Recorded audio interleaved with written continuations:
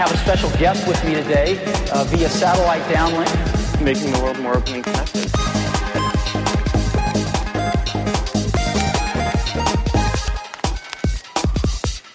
Welcome to the Today in Tech History podcast, where you learn about a few tech-related events that occurred today, January 21st, from history.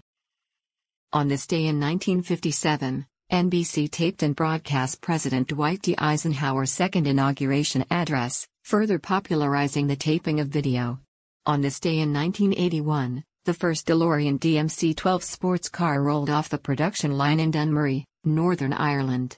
This one made no use of gigawatts in any way. On this day in 2004, the Mars rover Spirit abruptly stopped transmitting. Apparently too many files had been written to the flash memory and it went into fault mode.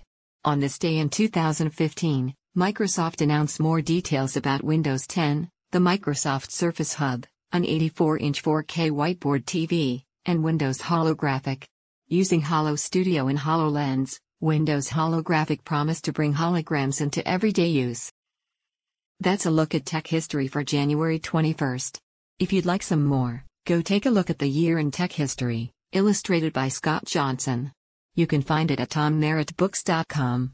Help support the show by reviewing us on iTunes or your favorite podcatcher.